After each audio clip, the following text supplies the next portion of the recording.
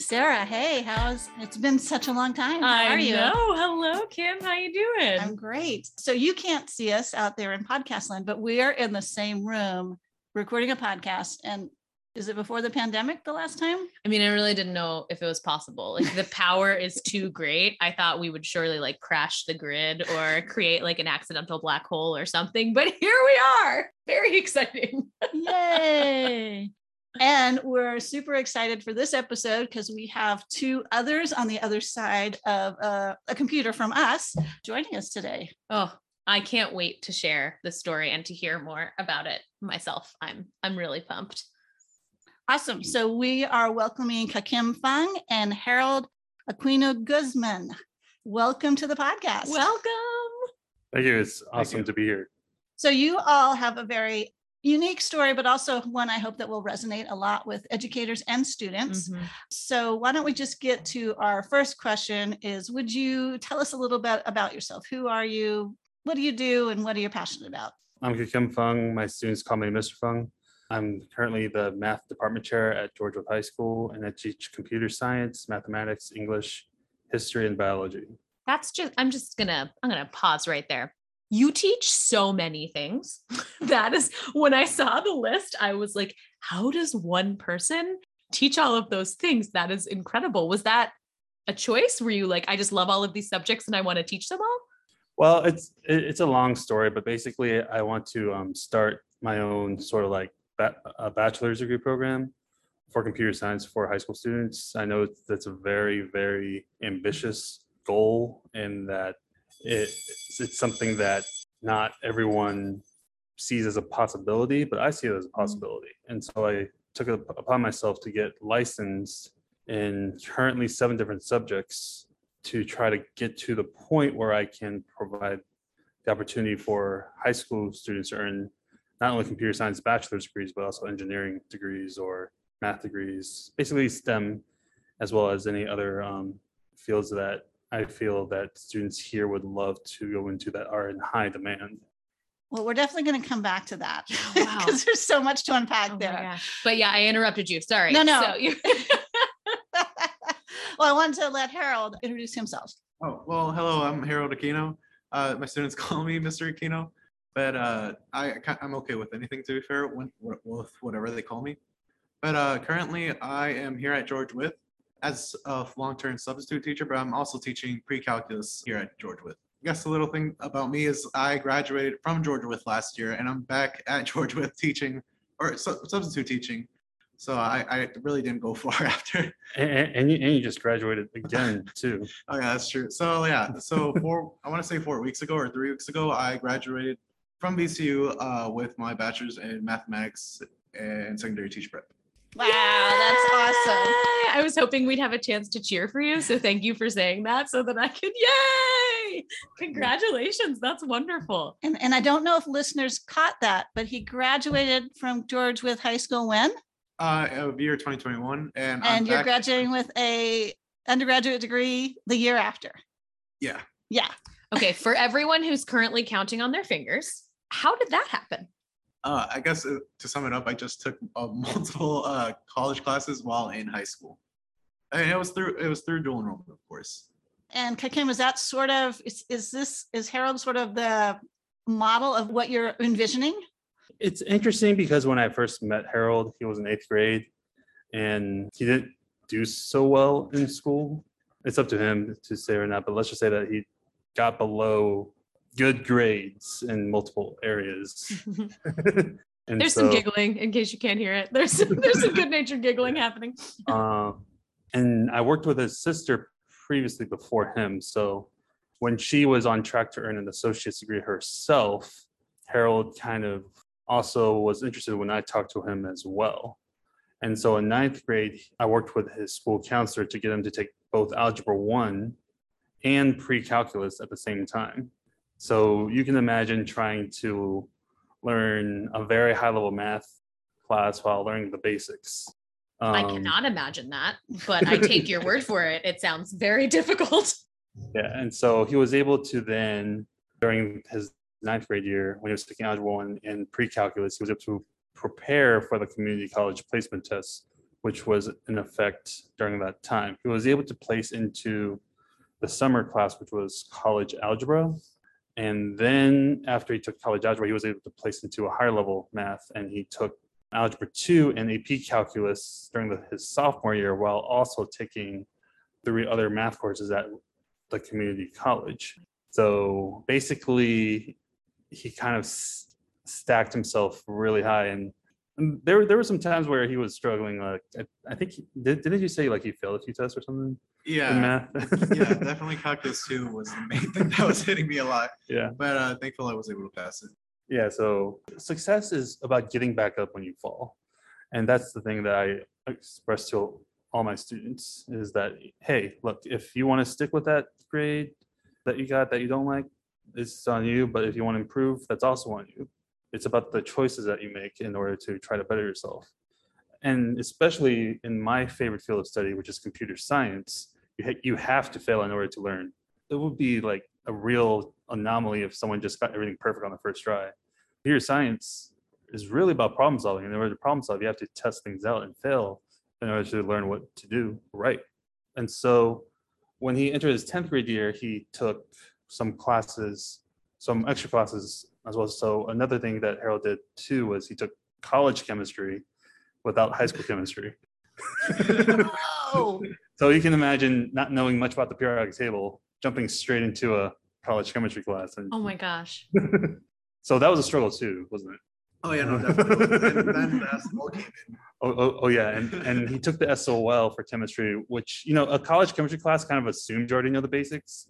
So when you pass a college chemistry class and you struggle to try to learn everything you didn't know and then jump into a SOL, it can get a little intense. But he did pass his SOL for chemistry, so that's cool. Thankfully. But yeah. And so by the time that he finished his 10th grade year, I want to say he had at least, I know it was at least 40 college credits by the end of his 10th grade year. Basically, that was part of his journey. And then in his junior year, he decided to apply to what's called the Early College Academy program. He was actually waitlisted because I'm not sure why. He took it upon himself to advocate for himself to the school board to try to get into the Early College Academy because he wanted to come back to be a teacher, which, you know, is now what he's doing. And then he decided to also not only enroll in VCU, but also Longwood University for other classes as well. So basically he ran out of community college math courses. So he finished multivariable calculus, linear algebra. So he ran out. So he had to go to the 4-year university during his high school senior year. Get a little certificate that says you did all the math. There's no more math. Yeah. So, and it's funny because he didn't take algebra 1 in 8th grade. He took it in 9th grade. That's the funny part. You can imagine how fast everything was since you had to start from the very bottom in terms of high school math credits with algebra 1 in 9th grade. And so he was able to accumulate around 119 college credits before he graduated high school. And 90 of them transferred into his 4-year university. And he just needed 2 semesters to get his bachelor's. So that's how things came about. so Harold, this is like such a turnaround story, right? Yeah. So in 8th grade, you're struggling. Oh, And yeah, not no. only do you move beyond that, but you like accelerate way. I mean, it's your superhero origin story. It's Right. like you thought he was down and out, but then he has 100 and something credits. Like this. So what I want to know is how important was it to have somebody like Kakim who was believing in you when you were struggling? I think it was very important because I feel like without my sister knowing Kakim Fung and basically without him around, I think I would have just been graduating with a basic Diploma. Sorry. We're still helping each other. It's beautiful. Yeah, but no, Fung has definitely helped me out a lot in terms of encouraging me to continue on, especially as he said about the Calculus 2 thing. During that time, I definitely was at the bottom.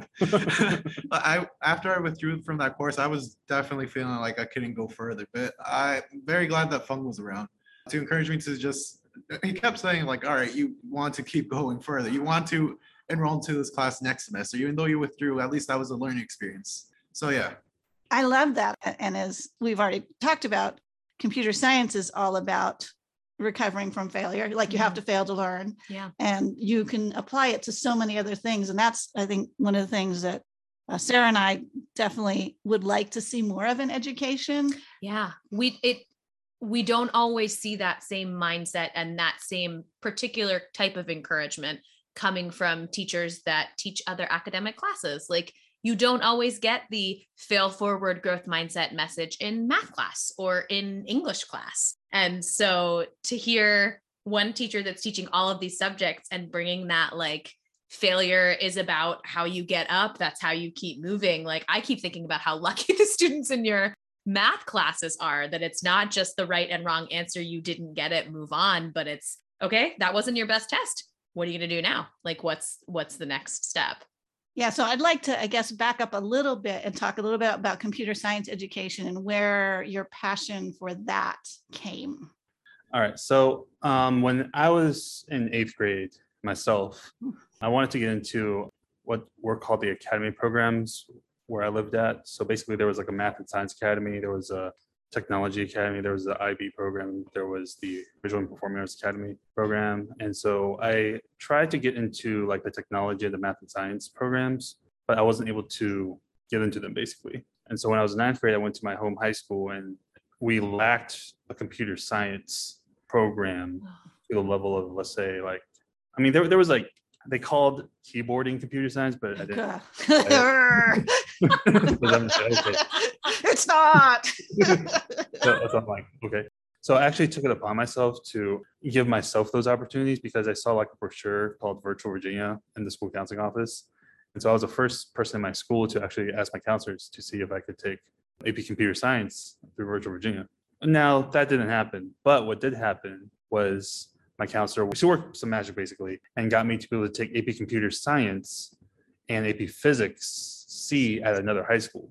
And so, and with that opportunity, I was like, wow, that's awesome. So my school counselor was able to work with me to be able to get me the courses I want in a face-to-face setting, which is actually, in my opinion, for my learning for computer science was much better. So when I was in 12th grade, I was taking 10 AP classes on top of a full-time load at Tidewater Community College, which was because I ran out of math at my high school, so I was taking the community college math classes at night. You have the same certificate that you have taken all the math. Yeah. Well, I wasn't able to exhaust all the community college math during high school, but I did try to take as many math classes as possible. And I didn't really have anyone guiding me in the same way I guide my other students. And so I had to like learn hard myself. So basically, throughout my experience with AP Computer Science at the other high school, I was taken aback by how much background everyone else had. So basically, I came from high school with no computer science, but then I was able to travel to and visit another high school to take their computer science course. And everyone was just so experienced with programming. And so I felt like I was a little behind, but at the same time, though, my teacher then in computer science encouraged me to keep trying, even if I didn't understand it the first time.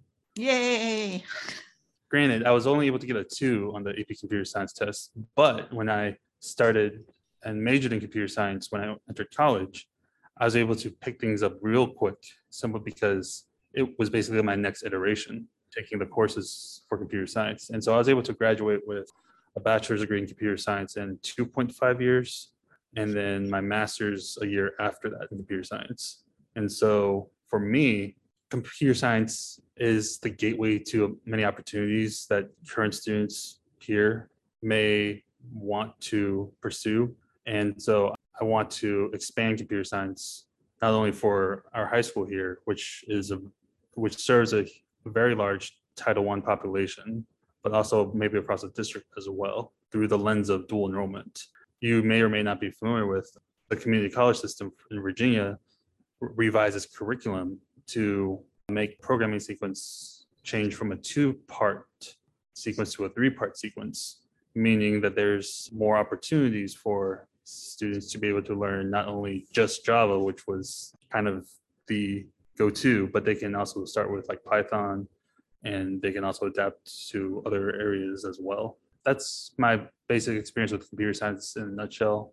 I use computer science throughout my work in other areas as well. Those skills can be applicable to a lot of scenarios and applications. Are you Yeah. gaining traction at your school, building this program and making it available for more students? Is your school receptive and interested in the work that you're doing? So far, the school is receptive. Right now, we are, of course, still recovering from the pandemic. Yeah. And in our setting, we're definitely trying to address learning loss on top of other things that come with challenges in a Title I school as well. Right now, computer science, I will say honestly, may not be the primary focus right now. Other things such as accreditation, getting students the SOL test they need to graduate is more important, which I agree, like students need to graduate and stuff. But I do feel like it's also key to think about ways in which computer science, meaning in a nutshell, when you think of computer science, you're thinking about a growth mindset. So how can we think about changing the students' mindsets from a fixed mindset to a growth mindset? One way is through computer science.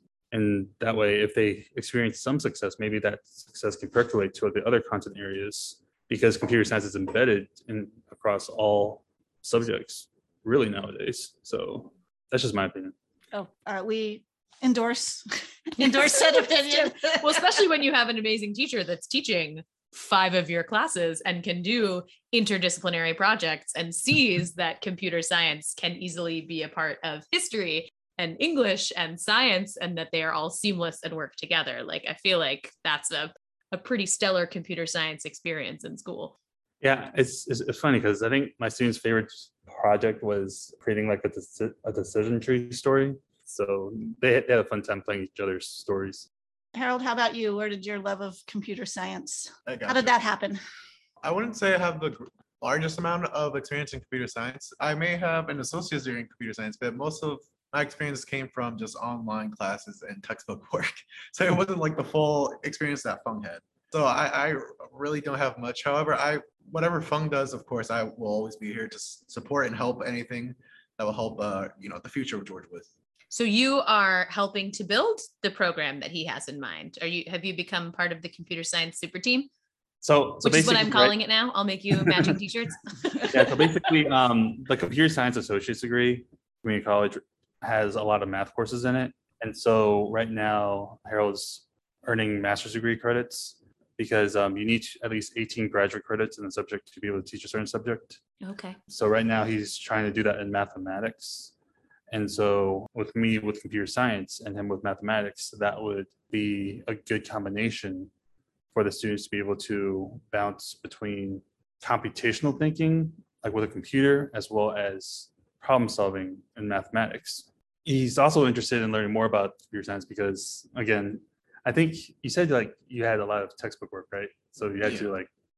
So yeah, no, Yeah. And then you had 2 basic programming courses in your associate's degree.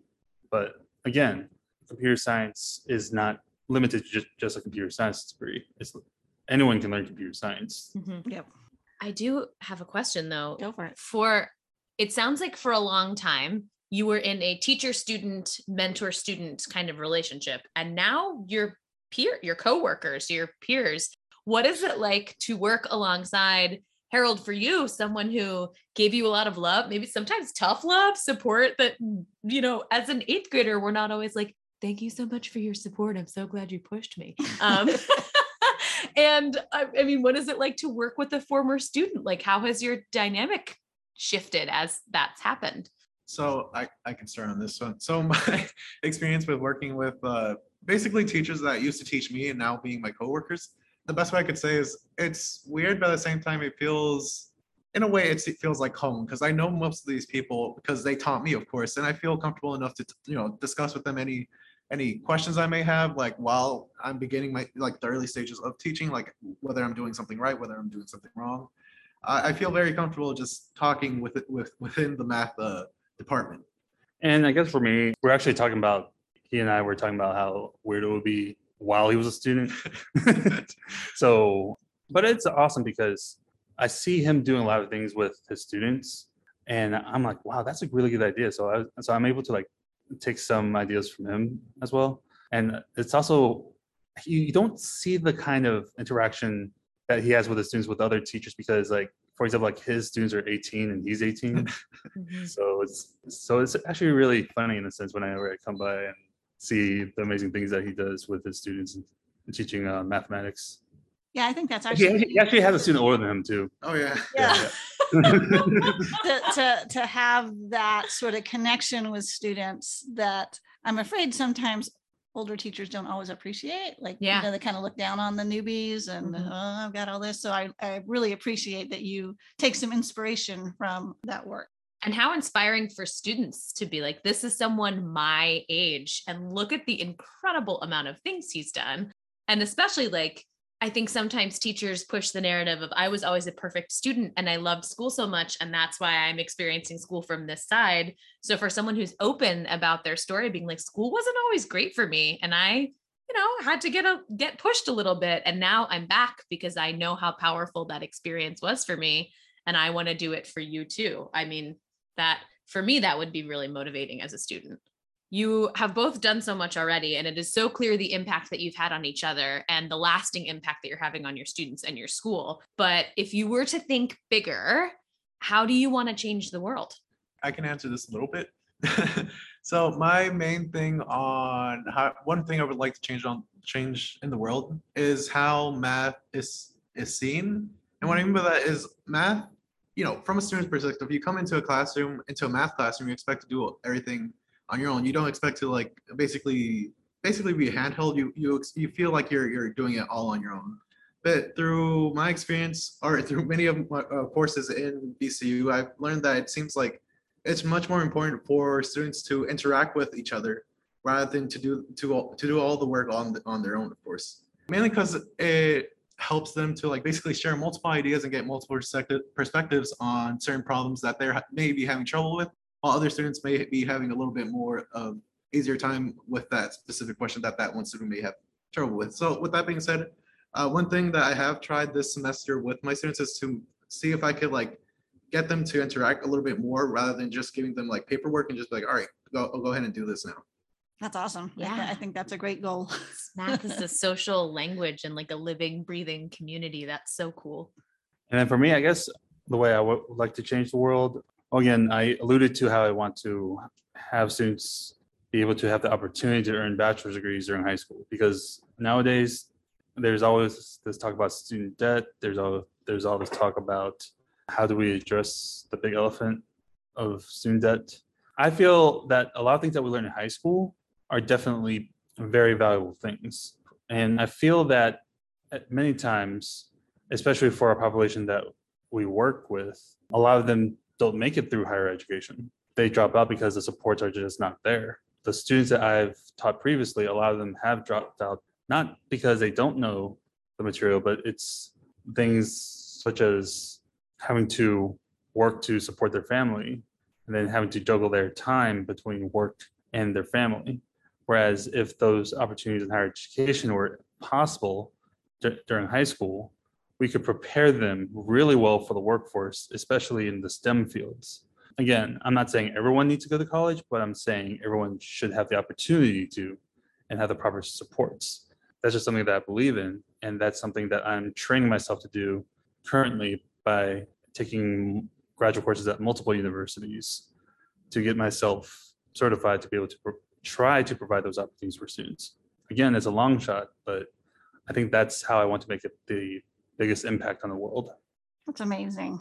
It's so inspiring to see the initiative that you're both taking towards making those changes. Like, you're not just talking about it and being like, someday, like you are really making it happen. And that is really, really inspirational. Is there anything that you'd like our listeners to know about, especially maybe, Kim, if other educators are listening to this and thinking, how could I learn more about how to create a pathway like that? Oh yeah, if there's any information you want us to share about dual enrollment, we would love to make that available as a resource with this episode. Gotcha. So I guess I would want to say that with dual enrollment, it's important to understand that the Virginia Community College System did create some initiatives such as the Passport, as well as the Uniform Certificate of General Studies, which guarantees the transfer of credit to many Virginia universities. And so it's really important for school leaders, especially division leaders, to be able to think creatively about how to best prepare students for life after high school. That being said, the cost for an AP exam, I think it hovers around $90. It might be a little higher than that. But with a dual enrollment course, when you pay for a dual enrollment course, you can actually get reimbursed a significant amount. So like the net cost at the local college that we were at is around, I think, 11 to 13 bucks an hour, credit hour meaning. So Oh, wow. therefore, if you take a 3-credit course, the net cost is probably going to be around like 33, 39 bucks versus an AP exam, which many students in our school struggle with simply because there might be some confounding variables that are not taken into consideration, such as the background that they come from. There might be families that have the resources to have a really enriched system with their children when they were younger, but with our population, the parents needed to work. And with the parents not being around that much, the children may not have had the best start in terms of their education. And so dual enrollment is something that makes things equitable because credit is not based on a standardized test. It's based on multiple things where the students are able to demonstrate mastery after cycles of failing and getting back up, failing and getting back up. Dual enrollment allows those types of learning experiences for the students that the AP exam doesn't measure. That's an excellent point. The AP exams, I'm just not a fan. But if you're a good test taker, then it's Exactly, probably sure. great. But if you're not, again, there's no chance Or to you, fall. And you get have back that up. one day Yeah. that you're going Yeah. to fail. You wake up with a headache. What Mhm. do you do? It sounds like Virginia is moving in the right direction and has made a lot of good choices to help students. And hopefully other states are moving in those directions too. And that means that even more helpful initiatives are coming.